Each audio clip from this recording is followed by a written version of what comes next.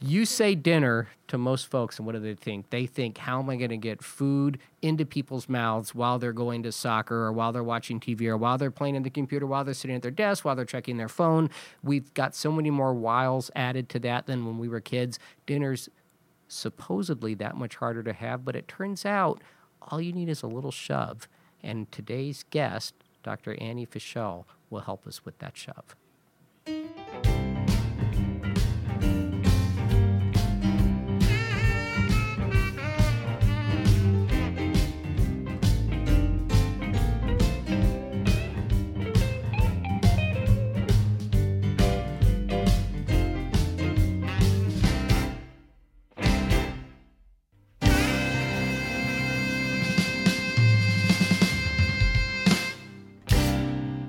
Welcome back to Shrinking It Down, Mental Health Made Simple. I'm Gene Beresin. And I'm Steve Schlossman. And today we have a guest. A returning guest. Who I've known for a really long time, Dr. Anne Fischel. And we can say with confidence that anyone that you've known for a long time, you've known longer than I've known. But I've also known her for a long time. Yes, we both have. Yeah. And she is Director of Couples and Family Therapy in our Fair Department of Psychiatry at Mass General. And Annie? And thank you so much for inviting me back. I'm also the co-founder and the executive director of the Family Dinner Project. Which is amazing. I'm just going to throw that in here right now. Not because we just happen to have, one of the founders of this program here, but it actually literally changed the way I spend time with my family in the evenings and brought me back to what I really enjoyed growing up. So how did it change? How did it change you and your family? It's really straightforward, and this is why it's so fascinating to me that it took an initiative to get me there, like Dr. Fischel's initiative. We sit down and we eat. I put food on the table. Like I take the food that I've cooked and I put it in a bowl, and then I put that bowl on the table, and then I put plates on the table, and we all sit down and we just kind of run the day. And now, one daughter's off at college, but the other one's home. And of course she doesn't want to do this. She wants to go do her homework or watch TV or something. And I just say, taking a cue from what I've been taught, I just need 10 minutes, 12 minutes. But then it lasts longer. And it just puts a seal on the day in such a sweet way. I really like it. I love that story. I mean, for some families like yours, it just takes the intention, just the commitment, and then everything kind of unfolds from there. And other families need a little bit more help. And so the Family Dinner Project was really developed 10 years ago, and the idea behind it was to help more families harness all the benefits of family dinner, and to use it as an opportunity to connect through food, fun, and conversation about things that matter. And, most parents, when they're asked, say, yeah, dinner sounds like a really good idea. It sounds like the most reliable time of the day, that we could all gather. We're all so busy, but we could do a mealtime. But then it turns out that only 30 to 40% of families are actually having dinner. And so the idea of the Family Dinner Project was to make it an easier lift, to take this simple idea that turns out not to be such an easy idea because of being so busy and overscheduled and technology and all kinds of things. And you get pushback. Yeah, from everybody, from yourself even. Yeah. Right. Yeah, you're like, I got stuff to do. Why am I shopping here? But now we actually have, and I want to just make a plug for Annie's new book, Eat, Laugh, Talk, the Family Dinner Playbook, which actually gives a guide. So when families are struggling with, how do I get started? Why is this, what do I do next? Like, what do I do first? How do I get these kids to the table? Can we do takeout? I mean, there are all these questions that families might have, and here we have a guide how to do it, right? Yeah. I think that's the hope, that the book is based on 10 years of talking to thousands of families across the country, all kinds of families, 3-generational families and single parents and parents of infants and parents of teenagers and young adults. And no matter how different the families are, we keep hearing the same obstacles. The kids are too picky. I don't like to cook. There's too much conflict once I go to the trouble of cooking, so why bother? We're just too busy. Our schedules don't sync up. And so what we did in this book was to kind of crowdsource all the great ideas and tips that families have come up with to work around these common obstacles. And in the book, we tell their stories, and then we also share 52 weeks of great recipes that are pretty easy, although kind of innovative, some of them, and games to play at the table and conversation starters. So let me just ask you a question, because, for some families, the kids are going to push back.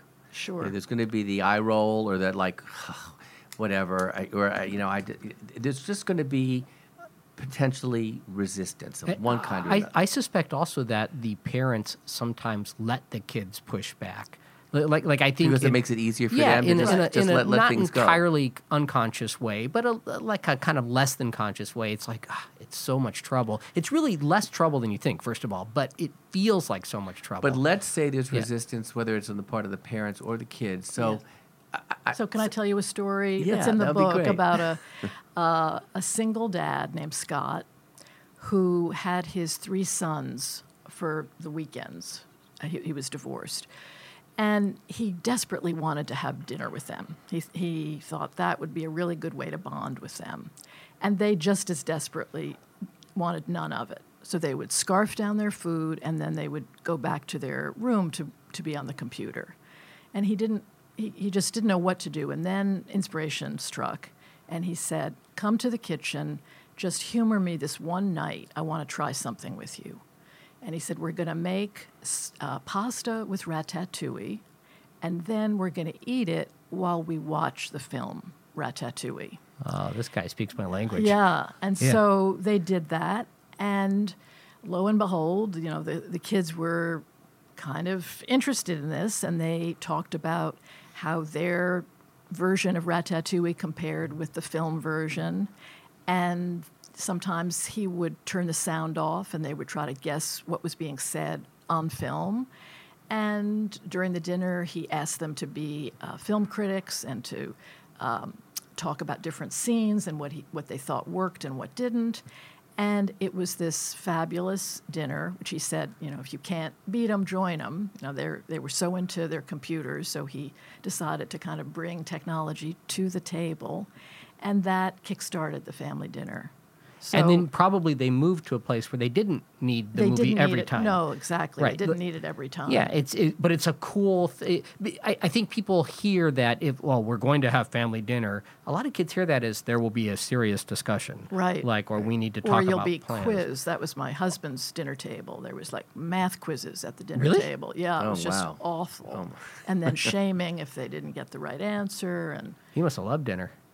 yeah, So wait, this is your husband. So how my did you husband, get yeah. him to agree to have dinner with your kids, given that he grew up with that legacy? so And I'm sorry, I don't mean to out him in any way. No, it's fine. So when our second son was born, my husband gave up smoking, and I thought to myself, what can I do? This is not going to come out right, but what can I do to give him some oral pleasure, given that What could possibly be wrong with how people will hear that? I have no idea what you're talking about, Dr. Fischel. Just keep talking. So I thought, what can I do? And I thought, I know, I can at least make one great meal for him a night, right? And I had 2 boys under the age of 3, and they were, I was working, but I would find time to make dinner, and they would be puttering around in the kitchen. I had a cabinet for them with their own pots and pans, and then they would come to the sink. They would help wash the lettuce, and they would pull the leaves off the basil. And it turned out that anything they had their little grubby hands on, they then wanted to eat. So they became very adventurous eaters. And dinner was really a lot of fun. They would sit, they would hang out with us, and my husband really enjoyed the the good meal that I would make each night, and from there we were kind of off and running. So one thing that I've heard both in the story of the Ratatouille and yours is fun. Fun and play. Yeah. So is that's a common denominator for and people can be innovative, but it has to be playful. Doesn't have to be playful, but you're absolutely right. That's a big component, and I think that's part of the secret sauce of a great family dinner. You know, you're blessed if you have somebody in your family who's a great cook and makes a fabulous dinner, but you could have wonderful family dinners and have totally mediocre meals. I make tacos. It's really hard to screw up tacos. like it's like pizza, even if it's bad. Yeah, but the secret sauce is what happens once the food Right. comes to the table. Ghost. My daughter loves playing Ghost. That's a great. I had forgotten about Ghost. Favorite. My 14-year-old daughter, and as she progresses in her education, the words get more sophisticated, and that'll get her through dinner. Like she loves it. But in the meantime, we'll also sort of just run the day. Yeah. But not in any kind of like quizzy way, but just like, how was your day? Like, what are you proud of today? So, What's happening? Yeah, I mean, some kids just floodgates open when you say, "How was your day?" And some kids you get a monosyllabic answer. Right. And so, we've heard from families about ways to elicit stories that are easier than just asking a direct question, like saying, "Tell me 2 truths and a tall tale," or 2 truths and a lie about your day.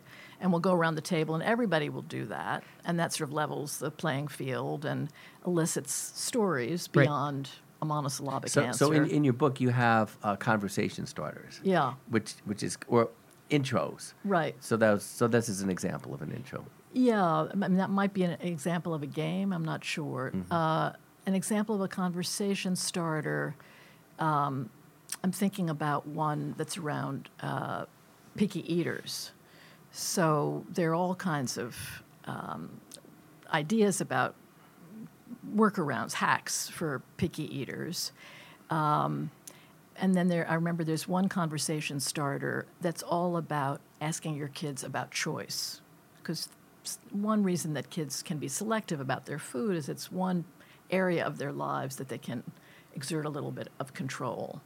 And so the conversation starters are kind of opening that up and asking about choice beyond food choice. But, like if you could rename your pets or yourself or your stuffed animals, what names would you give them? Or if you had to eat only one food for the rest of your life, what would that be? Or if you could make your own lunch every day, what would you bring? Actually, those are all food examples. Another one my daughter loves because she's my younger one because she's mischievous, and she'll ask, if you had to eat 10 pounds of cantaloupe or 10 pounds of, like, 2 things she likes, or raspberries, which one would you do? And then she'll keep upping the ante, where it's like 10 pounds of slugs versus 10 pounds of, snail poop or something. And so this is Would You Rather? Yes, it's right? exactly that, Would You which is Rather. the name of a horror film, by the way. But oh, really? Yeah, as you can imagine. Yeah, that's one of our go-to games at community dinners when we host these big community dinners at clinics and after-school programs and homeless shelters and libraries and firehouses, and we bring together anywhere from 5 to 50 families, and we cook together and we eat and we play games. And Would You Rather is one of our favorite games to play at community dinners. Can anyone just how do these community dinners? We usually get invited. We always get invited by a community organization, YMCA. I just did one in the Needham Public Schools. And then there's an invitation that goes out to that community. And there's either they come for free or there's a nominal fee for the food. But yeah, they're a lot of fun. And it's at those community dinners that I've actually learned a lot of these creative, playful, innovative games and workarounds, because we also do a little parent workshop within the community dinner where we ask the parents, what's going well, what are your challenges when it comes to family dinner, and then whatever the challenges are, let's why don't you all share what your workarounds are with one another to solve these common obstacles? And then I'm furiously writing them down and using them to pass along to the next group of families or incorporating them in this book. So to go back to what Steve was asking about, what if the parents are resistant? So what suggestions would you make for parents that are just feeling so strapped and so overwhelmed and there's just not enough time, and how am I going to engage my kids and play with them when I just don't have time to do anything? Yeah. No less make dinner. Right. Well, there are a couple of things I would say. To one family recently, I said, why don't you not really worry about the food? I mean, why don't you pick just one night a week and have takeout? And here's a conversation, here's a jar with a whole bunch of whimsical conversation starters in it. Why don't you just try that at your dinner table and see how that goes? I guess my general pitch would be to say, start small, set one goal, forget about it being perfect. Doesn't have to be made from scratch. It doesn't have to be organic tomatoes. And pick one thing that you would like to improve. Maybe if you're having dinner once a month, you want to have dinner twice a month. If you're having dinner and there's no conversation at all, maybe you'd like to flip through the book or look on our website and come up with a couple of conversation starters and try those and see how it goes. I mean, I gotta say the most revelatory thing when I was talking to you about, I remember when you were getting this project off the ground Yeah. with all the other co-founders, and I said, I don't have the time to do this. I just, Yeah. because like everybody, and you said 10 minutes. Mm-hmm. Like, I think it was either you or Tristan I was talking to, a colleague of ours who was Yeah. part of this. That's all you need to ask for, just 10. And let them go after 10. Right. And I was like, 10 minutes? You mean 10 minutes just Sit the whole down dinner? at the table, the Yeah. whole dinner, just 10 minutes. Wow. And I was like, I can. That's That's a fast goal food. I can reach. But it didn't. This is the thing. It's like a ruse, right? Yeah. Like Yeah. you say 10 minutes. No one sets a timer or anything. Right. And even if you did set a timer, people want to stick around. Families. Right. Usually, I mean, I don't want to be too Pollyannish about it. Sometimes but there's it has tension in it families. has a but snowballing effect. Yeah, If yeah. it goes well once, then families are more likely to want to do it again. Yeah. The other thing it got me thinking about is it sort of put me in nostalgia land. I grew up in the 80s, but in the Midwest, so it was more like growing up in this like maybe very conservative 60s because it was a little bit further behind. I can remember every dish every day of the week, and there was like a routine. There was There a was a routine. routine in my house, too. Yeah, there was Cornish hen. Yep. There was always chicken on Friday night, steak on Sunday nights, brisket we had on the the same high thing. holidays. It was- I know because it's the same. We're the same people. But it was such a. I didn't mind the routine. See, people think, well, it gets so boring if you're having the Cornish. Was it the same time besides the same food? Well, because my dad was a doctor and he got home when he got variable home, times. it was varying in that way. But when we were little, when my sister and I were little, my mom would make us something to hold us until my dad got home. Yeah. That's But smart. mine too. Yeah, Yeah. that's Mine very, too. that's And a, then we'd that's all- a, str- But that's we a great pretty strategy. much, as I remember, we pretty much had it the same time, or kind of the same time every day as well. But there was definitely, I mean, the table was there, the food would come out, and it was time for us to all sit down. But I've heard people push back at the routine, saying, "Oh, it gets boring or it gets stale." So my kids pushed back. Yeah. They did not like to see the same food any more frequently than once every 3 weeks. Well, that's tough. Wow. Yeah. But they were And s- adventurous eaters. They were adventurous eaters, but they were also, there was like having Sam Sifton in your family. I mean, they were restaurant critics. And when the older one was 13, I think, and the younger was 11, I'd had it. And I went on strike. I was not too proud of this.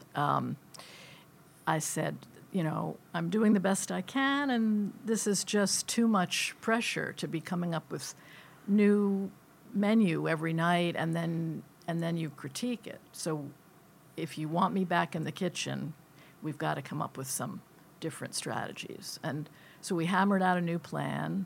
They started to make meat, which we hadn't ever had in the family, but they would cook kind of a side of meat, which they and their dad really enjoyed. And we had an agreement that if it was a new dish, they could tell me whether they ever wanted to see it again, and it could go into the rotation, and they could give some positively constructed feedback. And otherwise, we were on to other topics. We were not going to spend too much time discussing the food. So That's great. But- I like the idea of you going. Did you actually like have a picket sign? Did you march and say like "No more dinner"? I'm trying to think of the rhyme. yeah. It only went on for 2 nights, but maybe by the third, That's a lot. I would have got 2 a nights to sign go. out. Yeah. 2 nights with Cheerios and milk. And is then a they lot of demand nights. that you would come. That's how I remember it. They demanded that I come back. Yeah, come back to the bargaining table. So Thanksgiving's coming up. Yeah. We make a big deal. I mean, this is, in Mother- Canada they have it a month ago on Columbus Day is Right. when, but we know that in North America this is a big one. Right. I What's call your- it the mother of all family Yeah. So dinners. I actually get a little intimidated by it. Like we're this year where it's just my nuclear family, but still, like my older daughter's coming home from college. She's very much a food critic. I've been doing a lot of the cooking lately, so some of this on my shoulders. I'm gonna get it wrong. So like, if any advice, like how do we sort of run interference on this? Well, I think as with family dinner, you have to obviously put effort into the food, but you also might want to think about what you're going to do at the dinner table that might be interesting. Distract them. So if it's not good, you're suggesting a distraction. A distraction. Yeah, I like that. Okay. But yeah, there's so much expectation on Thanksgiving. Yeah. And It is high invariably pressure. the turkey is dry, or the cranberry sauce is too bitter, or something tart, is, yes. is something that doesn't quite work out. And then, I don't know, for me, it's always a little wistful. It's when I, really notice that my parents aren't there. And this year, my older son is with his wife's family, which is, positive and wistful. Yeah. But it's really a marker of change in a family. Yeah. Yeah, I feel the same. I mean, it's harder when your kids grow up then have their own families. So I know that at least 2 out of my 4 are not going to be there. The other thing that we've done traditionally at Thanksgiving that's kind of been in some ways, the ritual has always been, but everybody knew that the time was going to come when we would go around the table and talk about what we were grateful for. And that was, in some ways, and then nothing is as important as the food, but that came close. Yes. And after dinner, we all would sing together. We'd all go around the piano and play music and sing music. So the rituals wasn't just producing great food. It was bigger than that. Yes, I love that. And that, when I think about Thanksgiving, Yeah. I don't think about the food as much as I think about the comments that people would make about gratitude. Always, who's missing at the table? Yes. It always would come up. Yeah. As it should. As Yeah. it should, Yeah. absolutely. And music.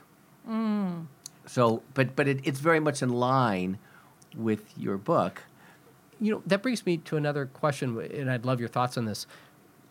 Lots of people I know, both friends, patients, colleagues, are anxious this Thanksgiving, have been anxious about family gatherings. You know where I'm going with this, because people are very tribal these Right. days, and they're sort of taking their sides, and families don't always agree. I mean, I have the tips I give folks, but I'm curious what you say to that, because this is a time where things can go well, but can also really go awry. Right. Yeah, I've been giving a lot of thought to this. And I have a couple of ideas. One is an idea I came up with in 2016 when I was... Why that year? When I was Jeez. worried about the partisan sniping that might devolve at my Thanksgiving table. And so I came up with a game to play, which I've played every year, and now is sort of, it's not quite music, but it's part of our ritual. And I call it the hat game. I put a hat at the door with Post-its, and each year I have a different prompt that I ask guests to write an answer to anonymously on the Post-it and put it in the hat. And one year it was, what character in a children's book did you most identify with as a child? Or if you're a child, what what character do you admire So everyone most? had the same question. Same but question. Or what was your favorite toy? Or what is your favorite toy? Or who do you wish were coming to dinner tonight, dead or alive, famous or not? What animal would you like to be? Anyway, and then I bring the hat to the table and pull out the Post-its, and people try to guess which Who wrote it? Oh. goes to which answer. And it's really nice because it means we have one table-wide conversation for a few minutes that is just outside political affiliation. It doesn't matter how old you are.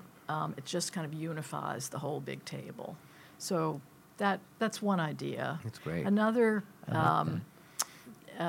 is kind of a tip based on Downton Abbey, where they pivot to their partner on the left, and then they're told to pivot to their partner on the right. So sort of taking off from that, saying after the first course, why don't we switch seats so that everybody gets a chance to talk to somebody else, which could possibly interrupt a conversation that was going awry. So that would be another idea. And then maybe taking your prerogative as a host and sending a preemptive email ahead of time, sort of setting the tone. You know, I'm really looking forward to this Thanksgiving, and I'm looking forward to focusing on the great food and what we're grateful for and catching up with you all, and maybe hoping we'll keep politics off the table, or Literally. Yeah. right? Yeah. Yeah, no, I would say that's what I've heard most people most worried about. I mean, it's the obvious thing. It's not like a revelation to say Right. that, but those sound like great suggestions. I love the idea of the question at the door, because you have a unifying feature Yes. when they sit down. So Right. even if they're feeling divided, you sit down at the table and everyone's got this thing in common. Right. Gosh, I wish we'd done that at like Passover Seders when I was a kid, because everybody was always arguing. So, although I think that was how we You're showed. supposed to argue. Yeah, I was gonna say that was how we For- showed for love. Passover, Right. Yeah, that was Right. just every meal. It was like talking over everybody. I'm inspired. The book's cool. Me too. The book is great. We have it right here. The It's book is great. beautiful. The pictures are beautiful. The tips in it are amazing. This is a bold-faced plug for it, Oh, but thanks. also just to get folks to Well, it's useful. It's Well- it's 10 years worth of iterative knowledge. yes, exactly. That's yeah, right. yeah, and 10 years of knowledge. right, It's amazing. and I want people to know that it is not the burden that we imagine it is. Yeah. And like many burdens, the biggest burden is actually getting over the hump of trying to do it, right? Right. Yeah. Like just Get started.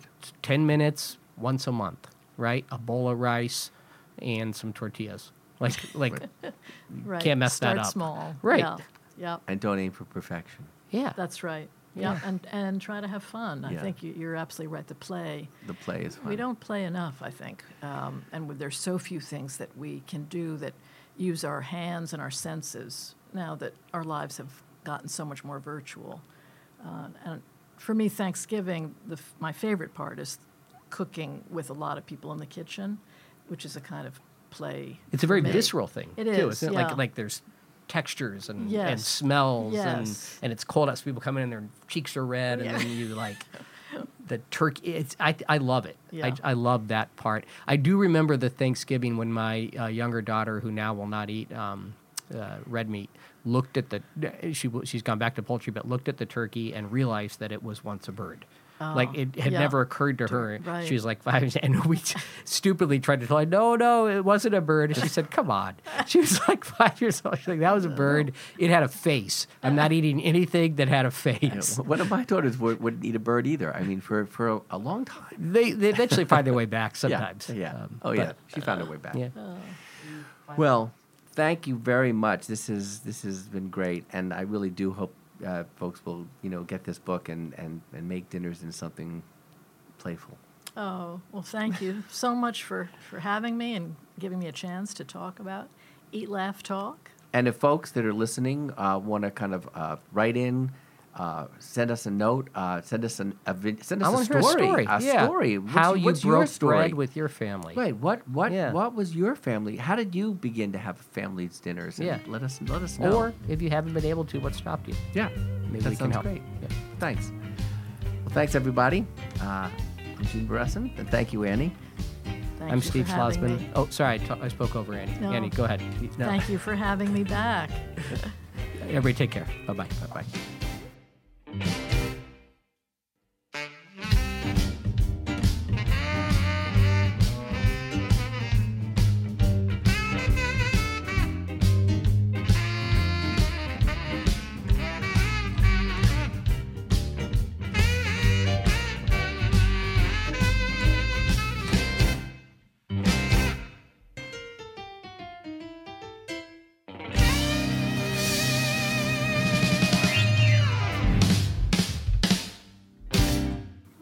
I'll imitate you.